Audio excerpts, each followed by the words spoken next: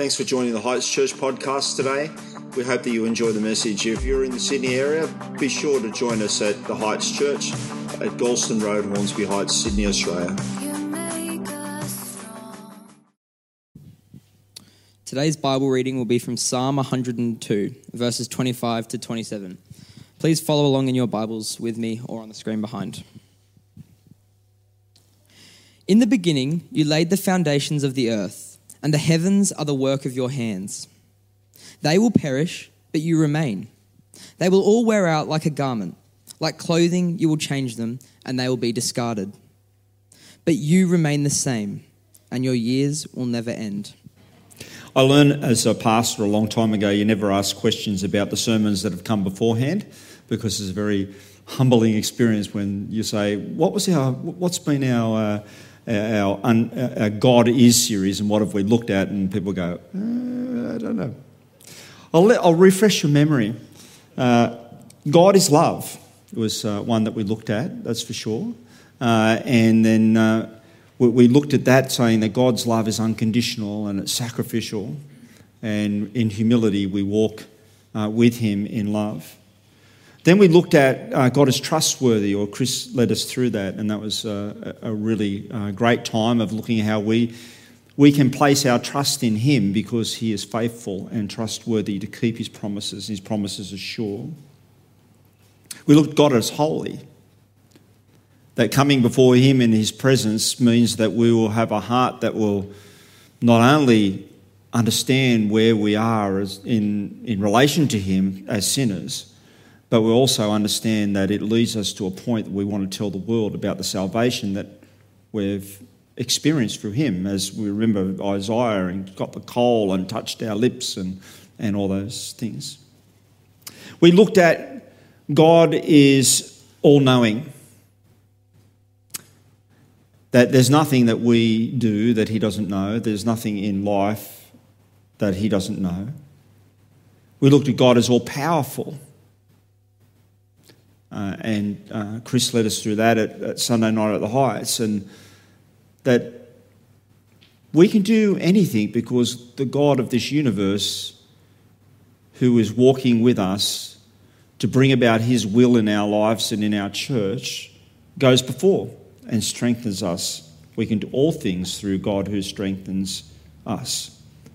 And unlike Moses, who said, send someone else, we were challenged, do we put up our hands and go and be sent as well? Now, all of that would be pretty useless if the God's character changed. If sometimes he was trustworthy, but other times he's not. If sometimes he was loving, but other times he's not. If he was all-knowing except for the times he forgot.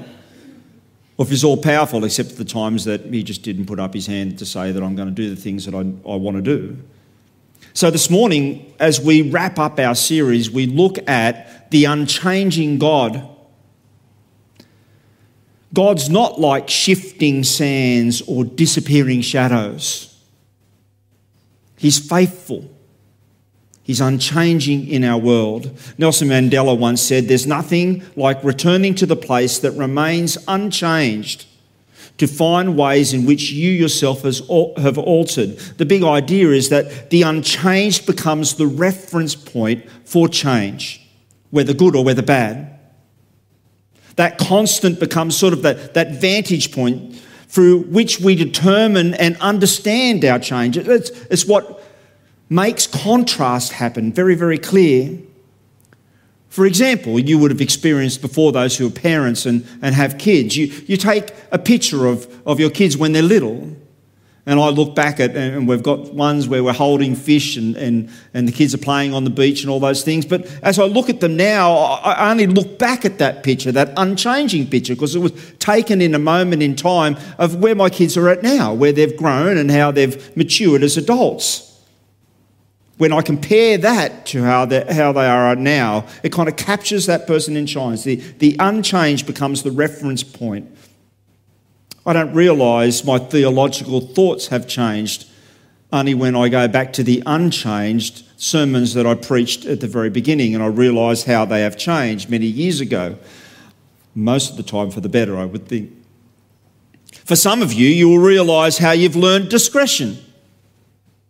You look back at the emails that you sent, or the posts that you post, or the text message that you post over time, and there's the unchanged portion, and you'll realise that you've learnt discretion over time. Some of you might have learnt that as things become clear. You realise these as you view everything through the lens of the unchanged. So naturally, when we begin to view our world, we view it through the unchanged. The change that generally equals, it does equal most of the time, positive growth.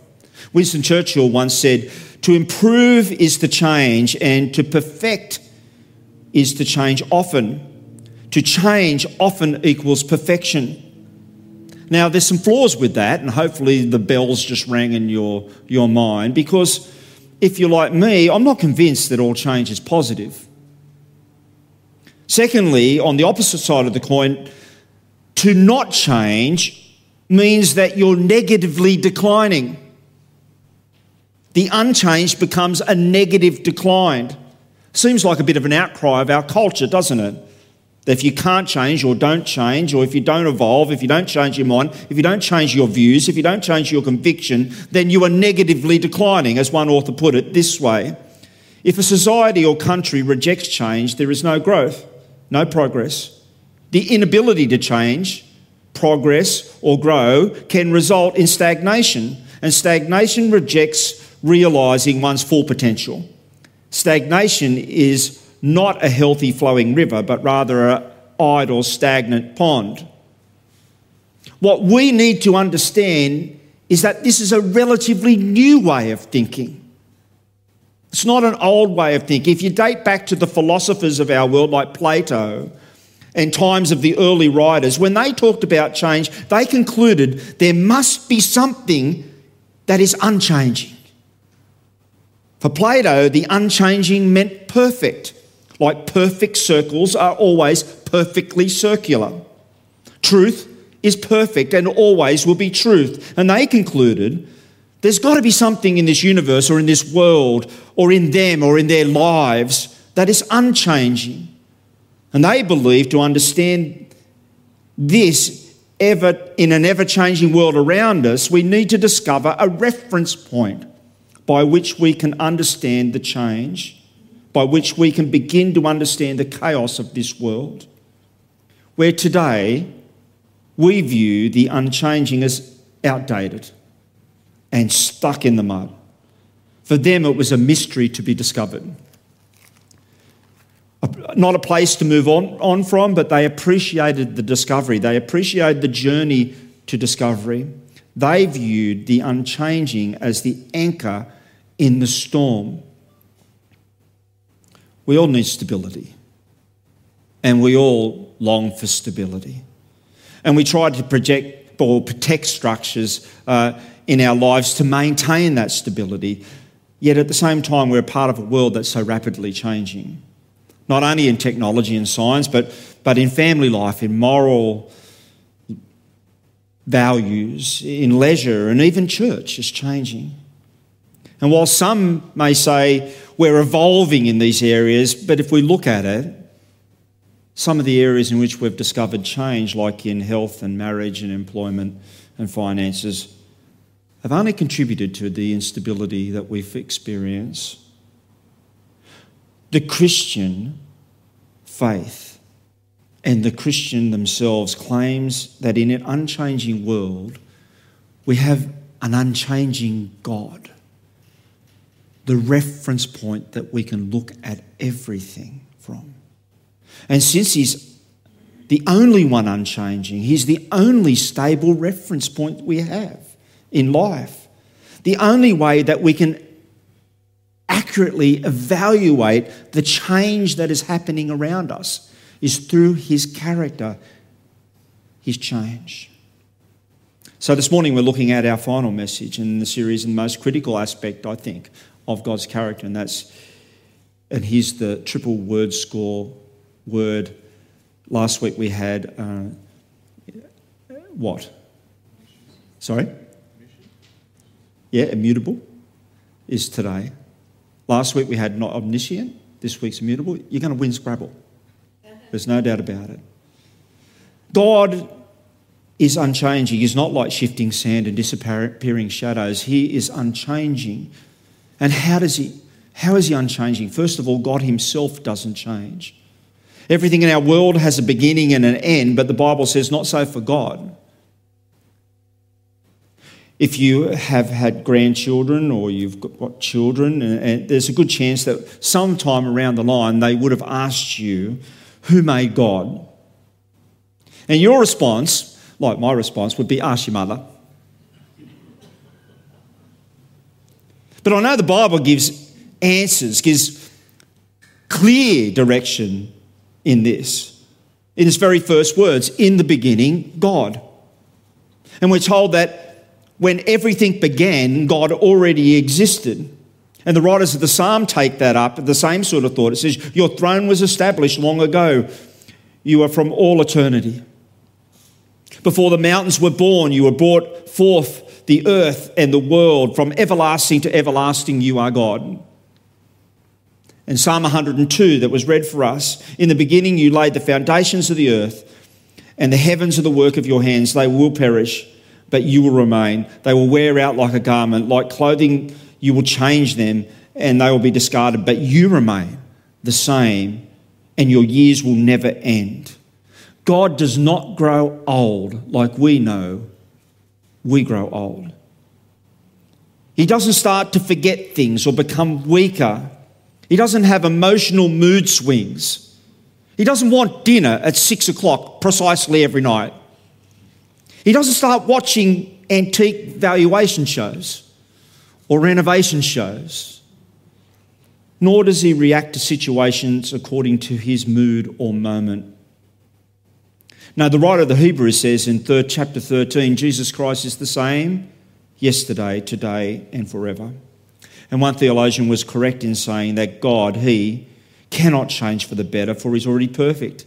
And being perfect, he cannot change for the worse. Or like the hymn says, the immortal, invisible, God only wise, we blossom, we flourish as leaves from the tree, and wither and perish, but naught changes thee. How does God, being unchanging, I think is a critical question, impact our lives? It means that as our situations change and as the moral and the values of our world change from his character, we have a reference point, an anchor in which we can become stable. While most of the time change is good and necessary, we need stability, like I mentioned. When people go to hospital, like we're prayed for today, people who are sick because of illness, God is the same supportive God today as he's always been in times of illness and at times of poor health. When we're on top of things in life, when when we're feeling pretty overwhelmed, wherever we find ourselves, whatever life is made up for at this particular moment, God is there. He's still there. He's still understanding. He's still loving. He's still caring. He's the same all the time. And it means through the decisions that we make in life, whatever decisions we make in life, whether they're good or bad decisions, he cares and loves us through it all. His presence is not dependent on our circumstances and not dependent on my good or poor decisions. God is our stable reference point. And it also means that, like Chris pointed out, that he is trustworthy and he's dependable. We often hear people talk about how they can't trust others because they don't know what to really expect for them. But with God, because he doesn't change, he's predictable.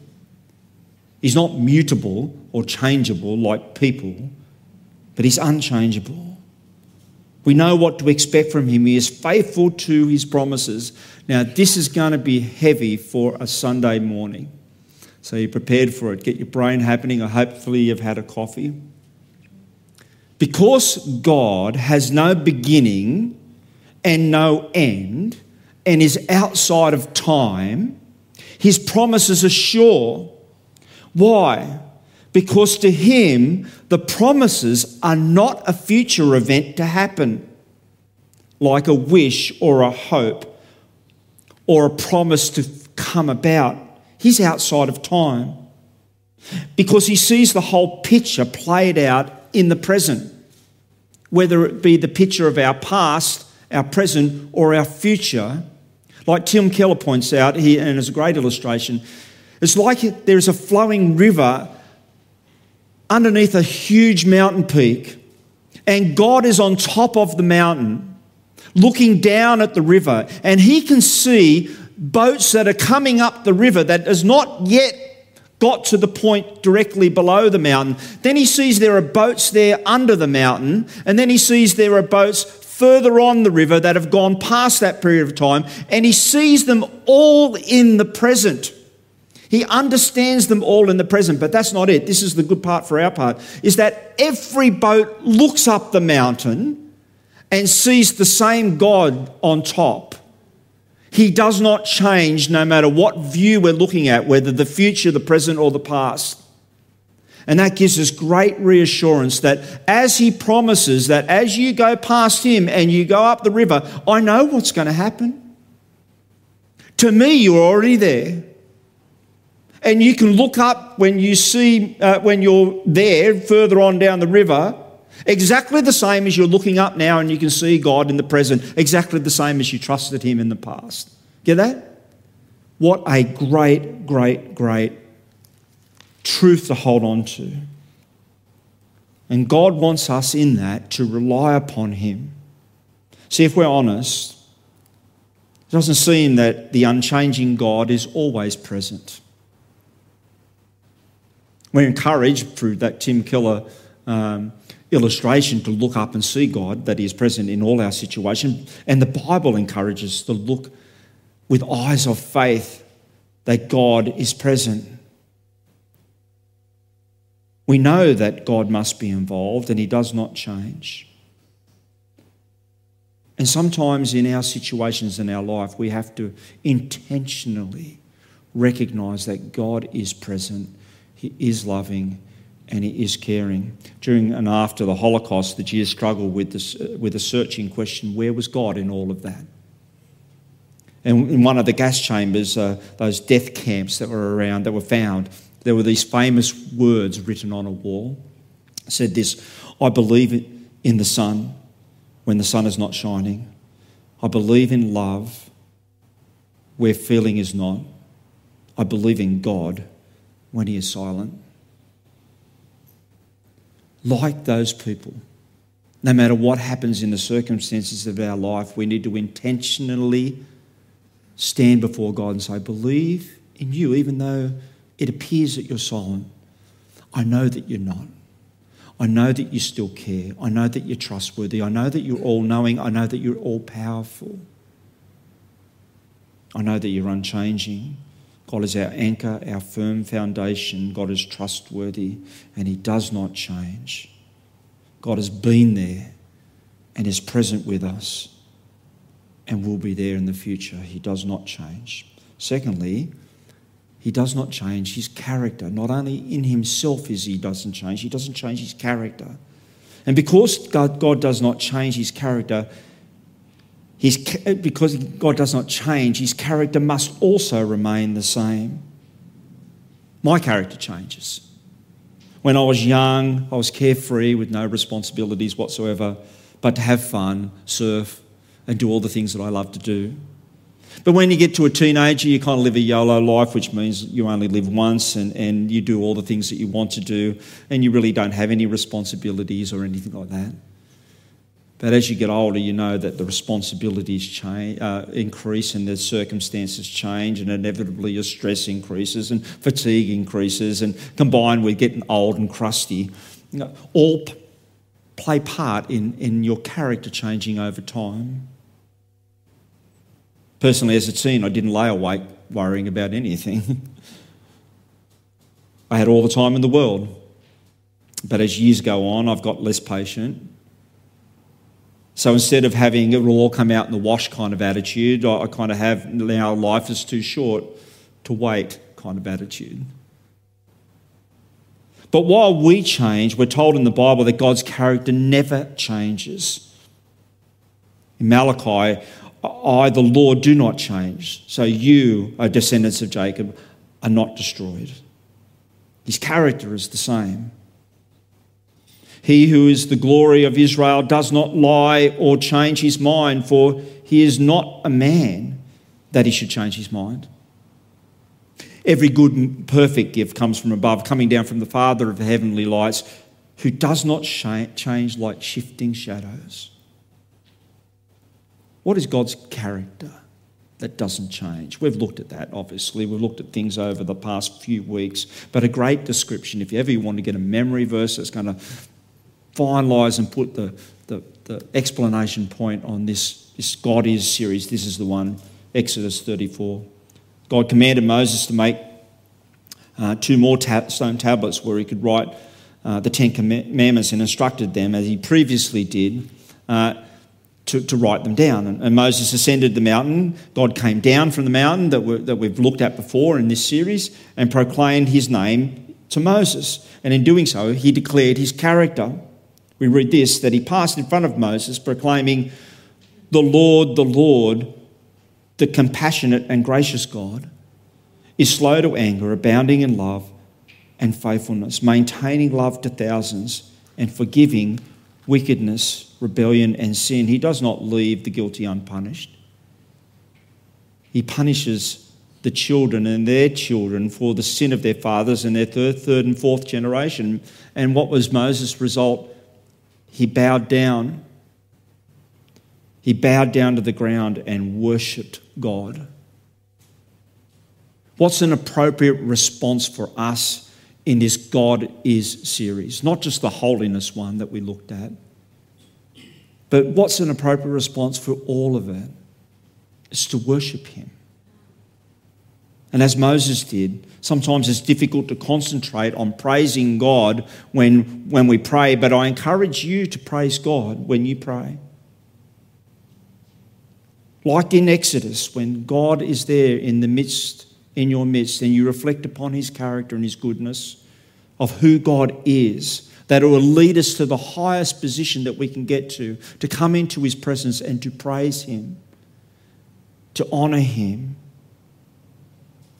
But don't be satisfied with the times that you come into his presence in prayer through Jesus Christ.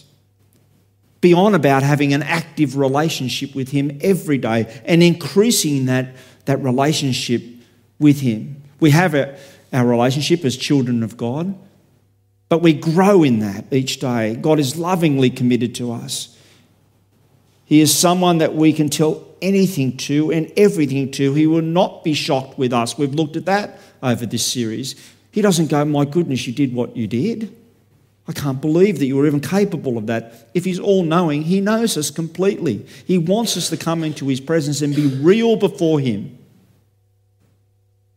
and to grow as living as his children.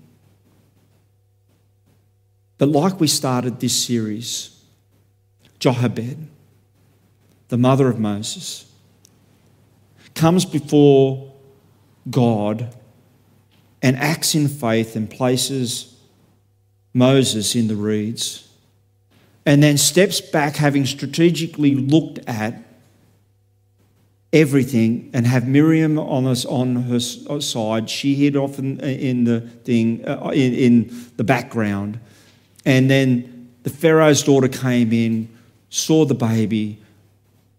Miriam steps up and says, "Why don't you get a Hebrew woman to care?" And then along comes Moses' mum, Jochebed.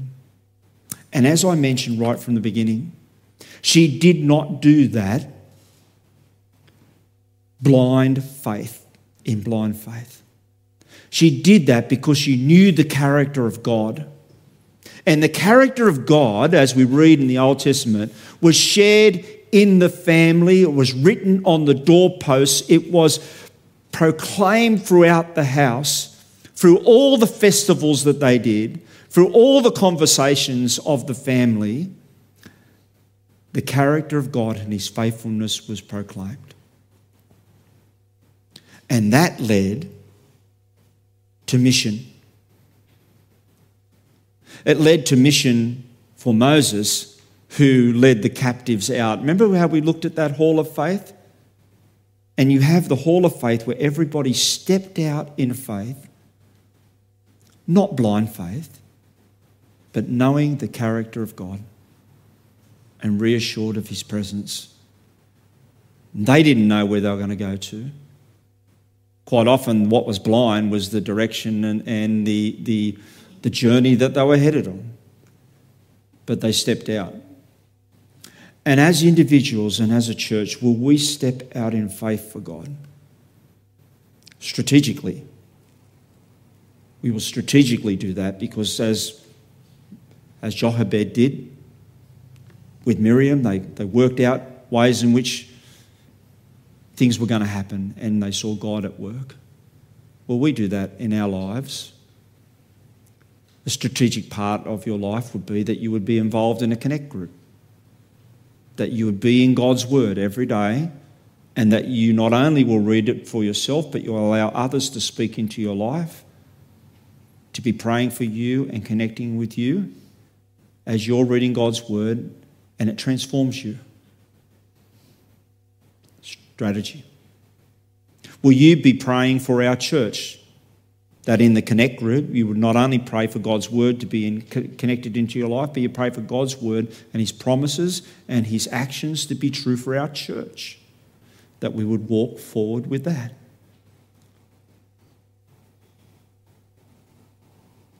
I pray that you do. It's been so encouraging over the last few weeks to see and to hear of how people are so keen to see ministry grow and ministry happen within our church.